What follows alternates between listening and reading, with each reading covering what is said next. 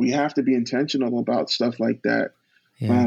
We just have to be, because of the way that we look, and because, like we said before, those echoes of the past and the struggle with the ego, like, cause people to bring poisonous or toxic things from the past, and they wear over generation to generation. And I want to be able to stop that in my own little way, in my family. I know that other people may not have the opportunity, and so we have issues like those prejudices or those stereotypes that can harm us, and we have to consciously navigate that in our daily lives.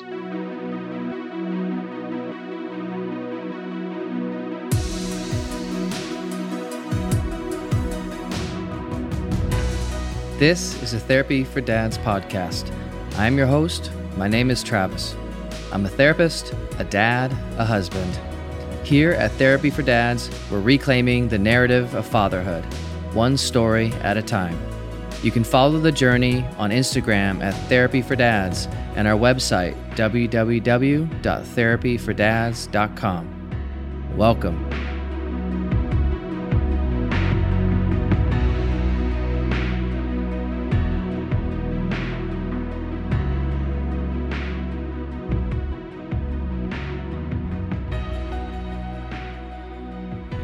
All this playing and prepping, and so how does that affect you? How does it impact you as a dad, as a black man, as a dad, or however you want to answer that? But how does that affect you?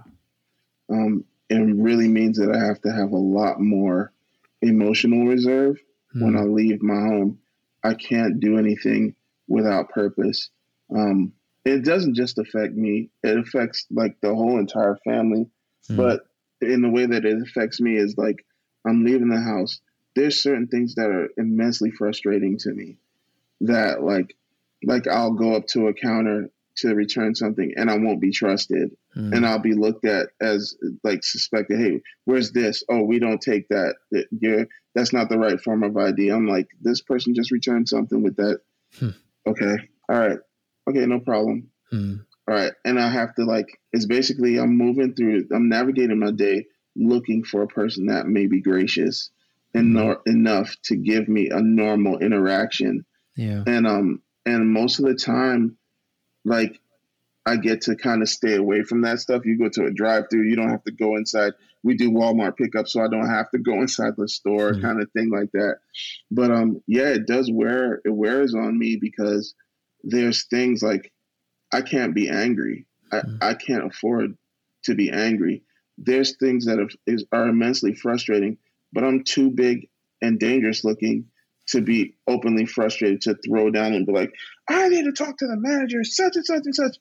So I have to be okay with getting a short end of the stick in a lot of instances, or having to defer to my wife, who can go ahead and make those returns with no issues, with no ID, without those things. And so we kind of navigate this bit of ballet between me and her, where I have to disclose a lot. I'd say most relationships, there's not as much disclosure of internalized feelings as there is in my marriage. Like, I have to, one day my wife, it was after the whole George Floyd thing had really come onto the scene. Yeah. And it was really affecting me, because I was dealing with the loss of a friend that passed away a year before under some similar circumstances. And he was an Army vet. And it was really it really was getting into my sense of self-worth and me, just how much do I want to be here, kind of thing.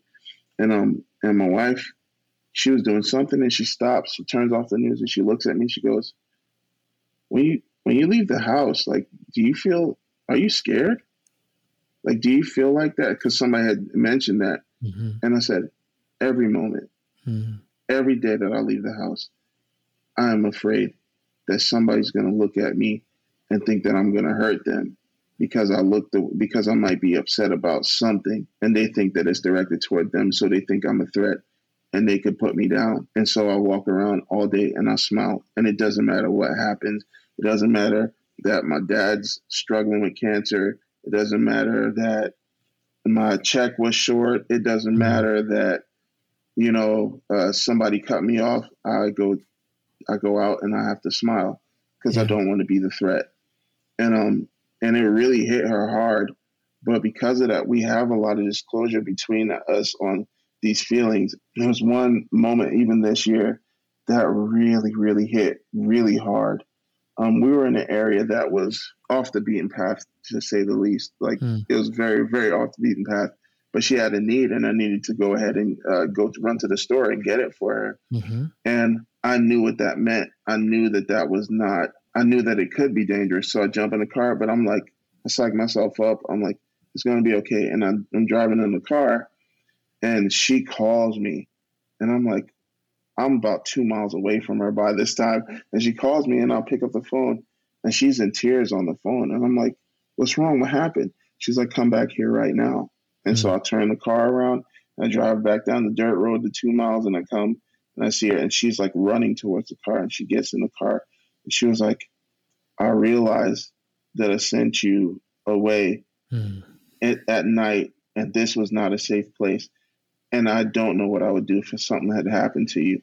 And the probability in that area is higher than most. And so she was like, she just held my hand, and I had tears down my face that my wife has to think about me being safe when I leave the house or leave a place at nighttime. And I'm looking at it, and she's crying because she's like, I'm not thinking about anything I'm just thinking about you going to the store and picking up something for me. And I'm not thinking, hey, that could be dangerous for you. Yeah.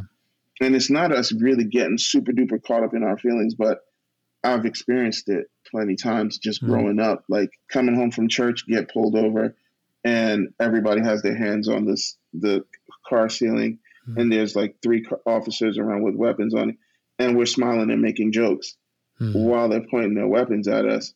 And we're like, that's where a lot of my quick wit, like I have a dry sense of humor, but pretty much all of my friends from that generation that knew each other then, in a place where we are really, really scared, we will be sarcastically funny to break the ice, to make the officer know, hey, these guys aren't trying to pull a fast one. They just, we just coming from church, officer.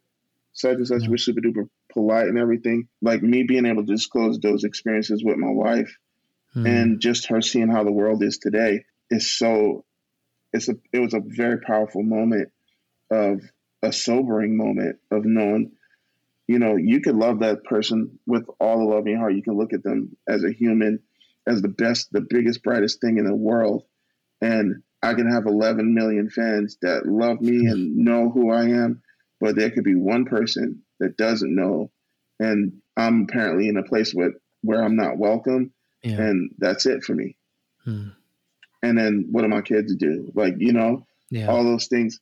It takes a lot of a mental toll on me, but in a way that it's evident in the things that I do. Like, I put out the content that I put because if anything were to happen, oh, thanks, babe. If anything were to happen to me, like, I have these echoes of my love for my kids and these echoes of my character that are out there for everybody to see. And if something happens that I weren't able to be there, that could, like, make my kids know that I love them and I was a good guy. Yeah. So. Yeah, man. Jeez. Yeah.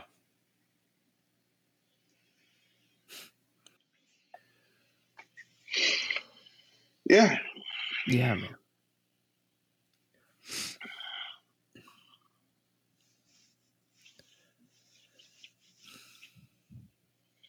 So we're going to talk about Chinese food next? Yeah, Chinese food, man. Yeah.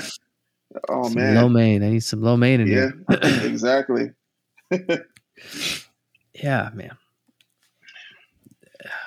It's funny, but I think that the fragility of this journey really helps me to know how rich I want it to be when I'm here. I want to be present. I want to do my best. I want to give them the most excellent experience. And yeah, maybe that might put a little bit extra pressure on me or on us as we do what we do. But I know in a blink, for any trivial reason, it could go. Yeah. And And I want them to know, like, there's things that are foundational, that are stronger than hate, that are stronger than somebody's prejudice, Yeah. that outlast all of that. And I want those principles to be instilled in them, Mm-hmm. not in a way that I'm instilling it by being overbearing or overpowerful on them, but I want to instill it by exuding grace.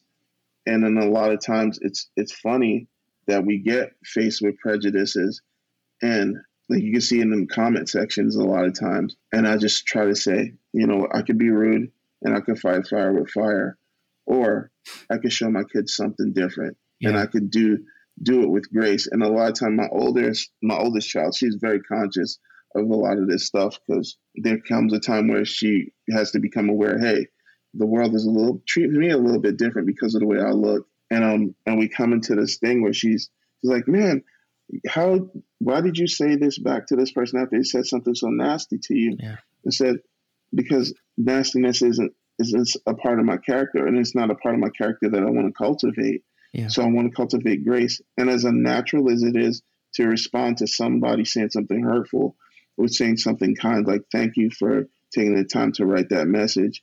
I don't believe what you believe. To be as thoughtful as that, I think it strengthens our own inner resolve to be better and to leave a more positive or a more excellent echo for our next generation. And I would be hopeful that it'll affect quite a few more people than the hate does. And the next generations down, some of the stuff that we have to deal with now, maybe they don't have to deal with that anymore. So that's a great hope.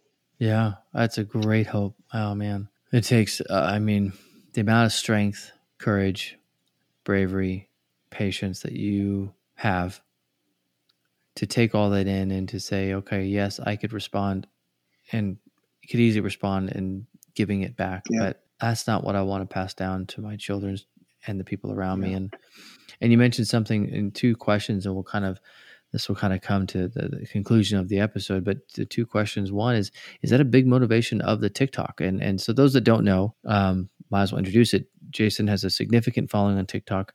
And it is what it is, but I think we're hearing the heart of who Jason is. And I didn't want to talk about that at the beginning of the show, because I want people to hear just a dad who's going through stuff, because TikTok, it is what it is. Right. But that's not the heart. The heart is, I want to change the echoes, raising adopted kids, dealing with the stuff you're going through, and having and thankfully having a partner who is so on your team and creating this kind of this legacy. And you kind of alluded to a big thing you do on TikTok is kind of putting this out there of who you are. So is that part of it? Like, I'm trying to show this side of me.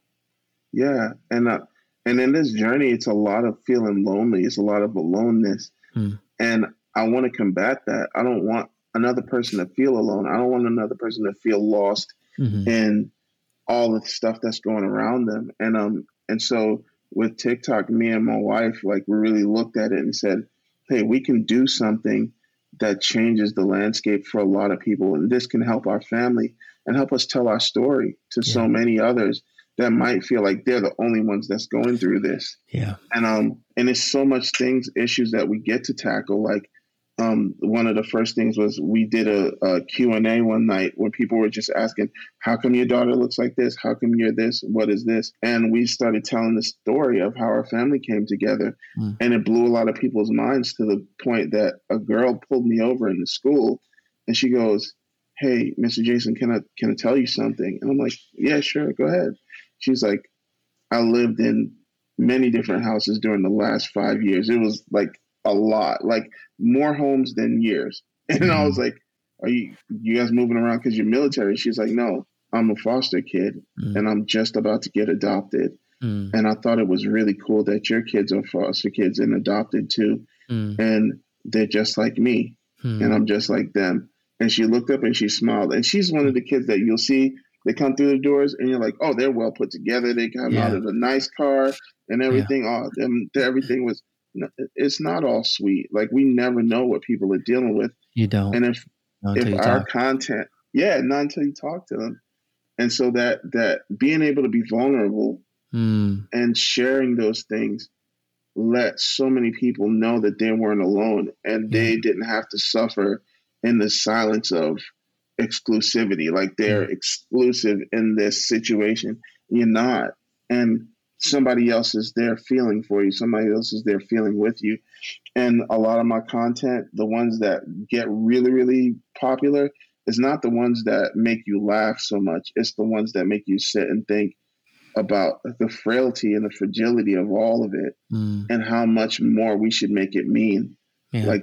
Like things that my daughter has said to me as we go through the whole pandemic thing, where she's like, she said this to me not even that long ago, because we had to bury a friend of ours that was the kids. She was their nana, their surrogate grandmother, so to speak, because we didn't my wife's parents weren't around at that point in the foster care and adoption phase. And so this person stepped up and they were there. And unfortunately, they succumbed to COVID. They were older and they passed away, which was very, very sad. And we were there sitting down and watching cartoons, me and Lillian.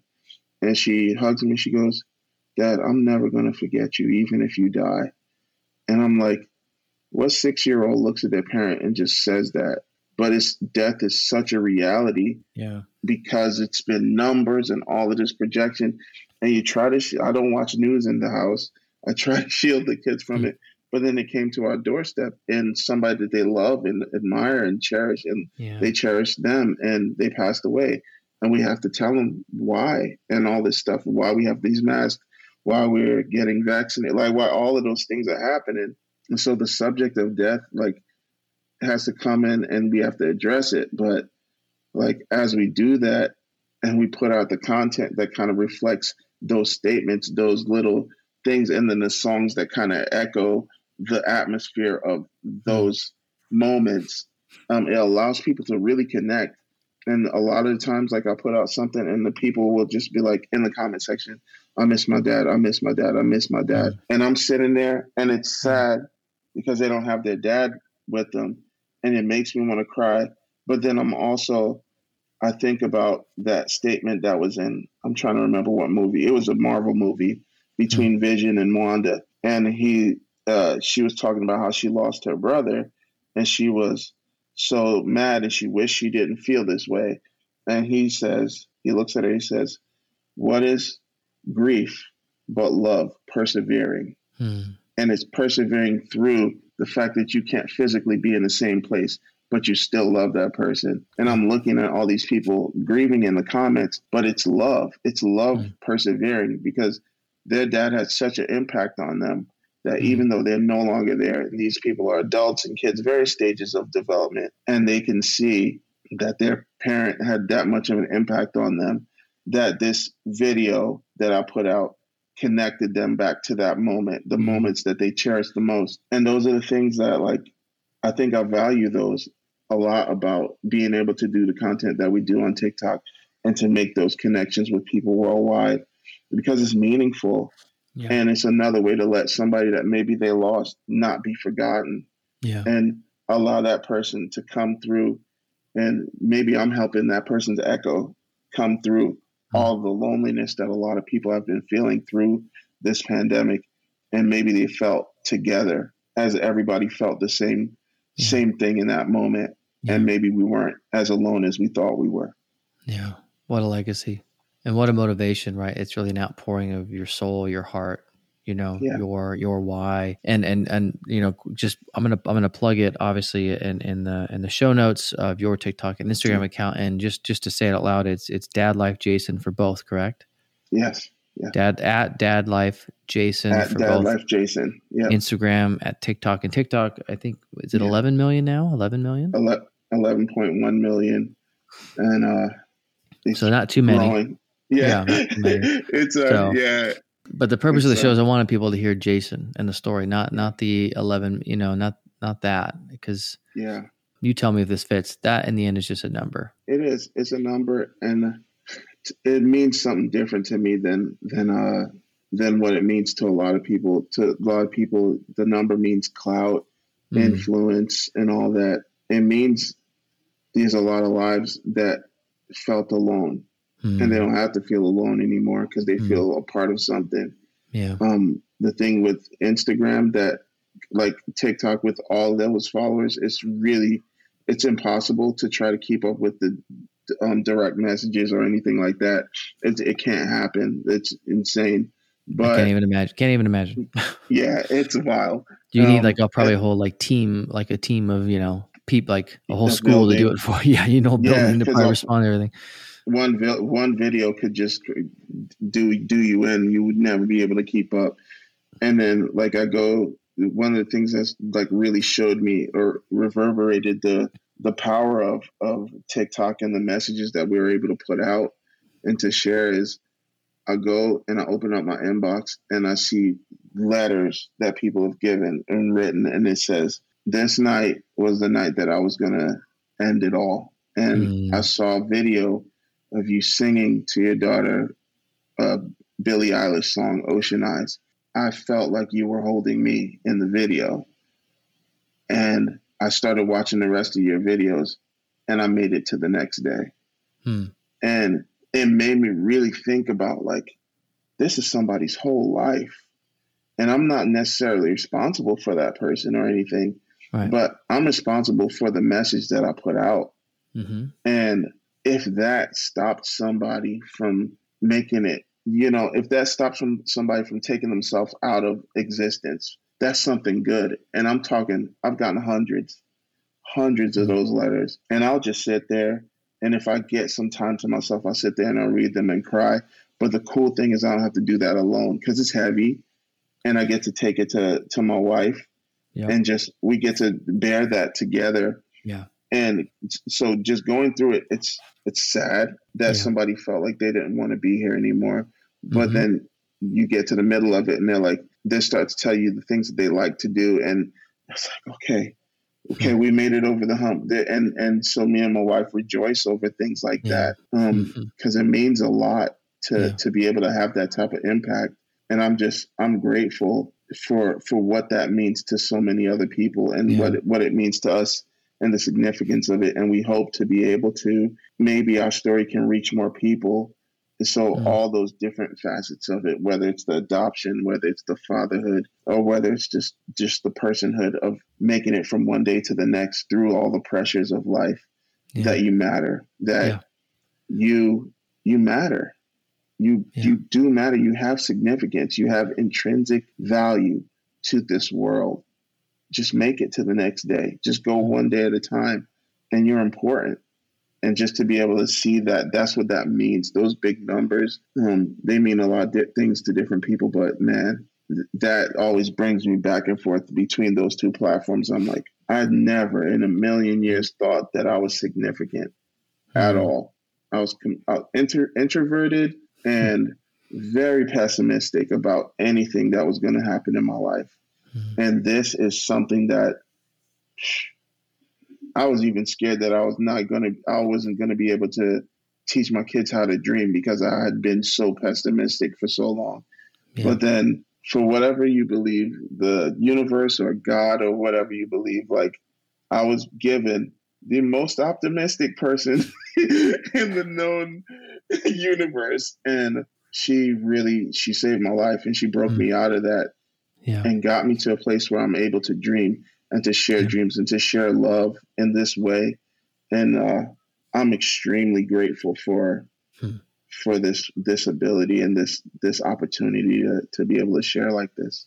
Yeah, man. I appreciate you talking and sharing. I mean, I think I saw some of your TikTok ones and reached out on Insta, and I was like, I'll just reach out to him. I've gotten in the habit of reaching out to dads and saying, "Hey, do you want to talk? I'd love to talk to you about dad life." And you got back. I was like, "Oh, cool." And then we started talking, and so it's been, what a wonderful. We've had a few conversations, and we communicate through outside of those platforms, and it's been really cool just for you to even share some of your stuff with me throughout the past few months. And I've appreciated our conversations that we have had together even outside of this, but this it's been rich to hear more of your story and more of the stuff that you face. And so I think with that, my final question to close up the show, I'd love maybe a practical, like 2-3 ways. Practically, what does Jason do as a dad, as a man? How do you take care of your mental health to deal with all the pressure of like being a dad? Just that's pressure, that's a lot of work being a parent, being an adoptive parent. And then you Then you got on top of that the other layer of being, you know, black dad to a white girl, and then all that Yeah. pressure and dealing with that, and you have all these layers. So how do you manage that? What do you do? One of the first things that I learned that's been the most helpful to me, I guess, is at first my thing is to clam up. And this is the lie that our brain tells everybody that, struggling with depression and feeling alienated. Nobody wants to hear me. Nobody wants to hear my problems. Yeah. And it's a lie. There's somebody there that wants to hear it. Somebody there for you that wants to hear you out. And to come to that place where I know that person's my wife initially. That's she lives with me. So I get to go to her. So I the fact that I can go to her and she could come to me, and I can go to her and say, babe, I'm really struggling right now. You got a second to just hear me out. And she will shut the whole world down to we'll get on the bed and we'll kick our feet up and we'll sit there and we have those hard talks and we have those, I'm feeling like this and I feel like it's irrational and I don't know how to shake it. And she'll just encourage me out of it. Of course, I have this whole thing with money anxiety or whatever because of my upbringing. And to be able to be honest and say, hey, sometimes I struggle with the way I think about money and the earnings and everything. And she'll take me to the side and she goes, okay, everything's going to be okay. We're going to be great. This is going to happen. We got this budget. We're doing fine. And I'm like, okay, all right. Okay. And it's very therapeutic. But the last thing that we do is my favorite. It's one of my favorite things. And she goes, hey, babe, you want to dream? And I'm like, yeah. And I'll be in the middle of making a TikTok. I'll drop the phone, camera, whatever, and I'll run. And we have two places. We have one of these little Tove couches that we have. It's like this blue velvet thing. And the room is really bright and her Cricut stuff is in there. It's a room of creativity, really. And we have a big canvas pictures of our children on the wall. And she goes, come, sit right here. Okay. So, and she'll ask me questions like, what car would you like to get?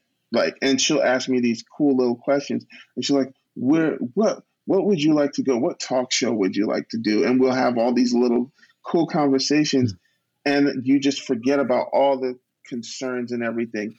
And you get to let your spirit just breathe in the area of creativity and just to be able to dream and stuff and to have somebody that encourages you to dream. Man, it takes a lot of the weight off. You're going to have troubles. You're going to have stresses that happen in a day. But if you get a chance to take a breather and it kind of opens up your brain, you can find solutions to things that you are going to face during that day a lot better than if you just continue to get compacted and compressed into all of this. And the last thing is, as we move around in the world, look at a person and try to see them in a way that's graceful, gracious, in a way that you look at a person and they could be doing or saying the most despicable thing or have the most despicable bumper sticker. But I want to put myself in a mental state that when I see them as their kid self. It's a weird thing, but I look at them and I try to see them as their kid self before the world got to them. And that person's still in there. That kid's still in there. The dreams that kid had, they're still there. That's a lot of the frustration. And I try to have grace in that. They say to people that go to psychology courses or become psychologists, you get to a place where you can't be mad at everybody or at anybody because you know why. You know why they're behaving. You know the reason and the whys behind the behavior. Yeah. And so because you know the system, you're like, okay, I can't respond in my primal way. And that has given me a lot of freedom to not have to walk through all of my altercations and go, why can't they just do this? Why can't I'm just like, they probably didn't get a hug. They probably didn't do this. This is the reason they have. That's personality disassociative. I know, I can see these stuff and I'm like, I feel compassion towards those people. And I've learned a lot of that because I used to be such a pessimist. I've learned a lot of that compassionate outreach or compassionate mindset from my wife, who is the biggest optimist in the world. to a point that I thought it was scary, but I've learned a lot from it. And that helps me to maintain a certain weightlessness in the midst of all that I have to navigate. I can do it gracefully. Mm. I can walk away from what really doesn't matter. And after all of the tension that happens, when I get inside the car or get inside the house and I uncoil, I'm not uncoiling my yuck from the day onto my kids. I'm uncoiling some of this grace that I have. And if I don't have enough reserve, my wife knows that she can bail me out and give me a little bit of a timeout that I can go to the bathroom and just like gather myself and come back in. And I think it's a good thing. And I think that's why I'm still here. Yeah. I love the balance of you're able to be completely vulnerable and raw with your wife, like just to be open and knowing that it's safe to be heard, to be seen, to be validated, and for someone to see you. And then you got this complete opposite of this kind of really healthy, beautiful, the dream room. Like you just get to dream. So it's going from, I can be completely vulnerable and open and known and raw and I'm loved. And I could go and dream like a kid, which then leads you into that third thing, is really seeing that child in all of us, is that empathy of saying, I can get mad and some stuff is, I'm allowed to have anger because it's okay. And I'm also choosing with that anger, I'm choosing to see past their behavior and say, how can I have this empathy, compassion for them? And then how do I give it to my kids? Man, talk about just beyond balance. I mean, that's just beautifully said. And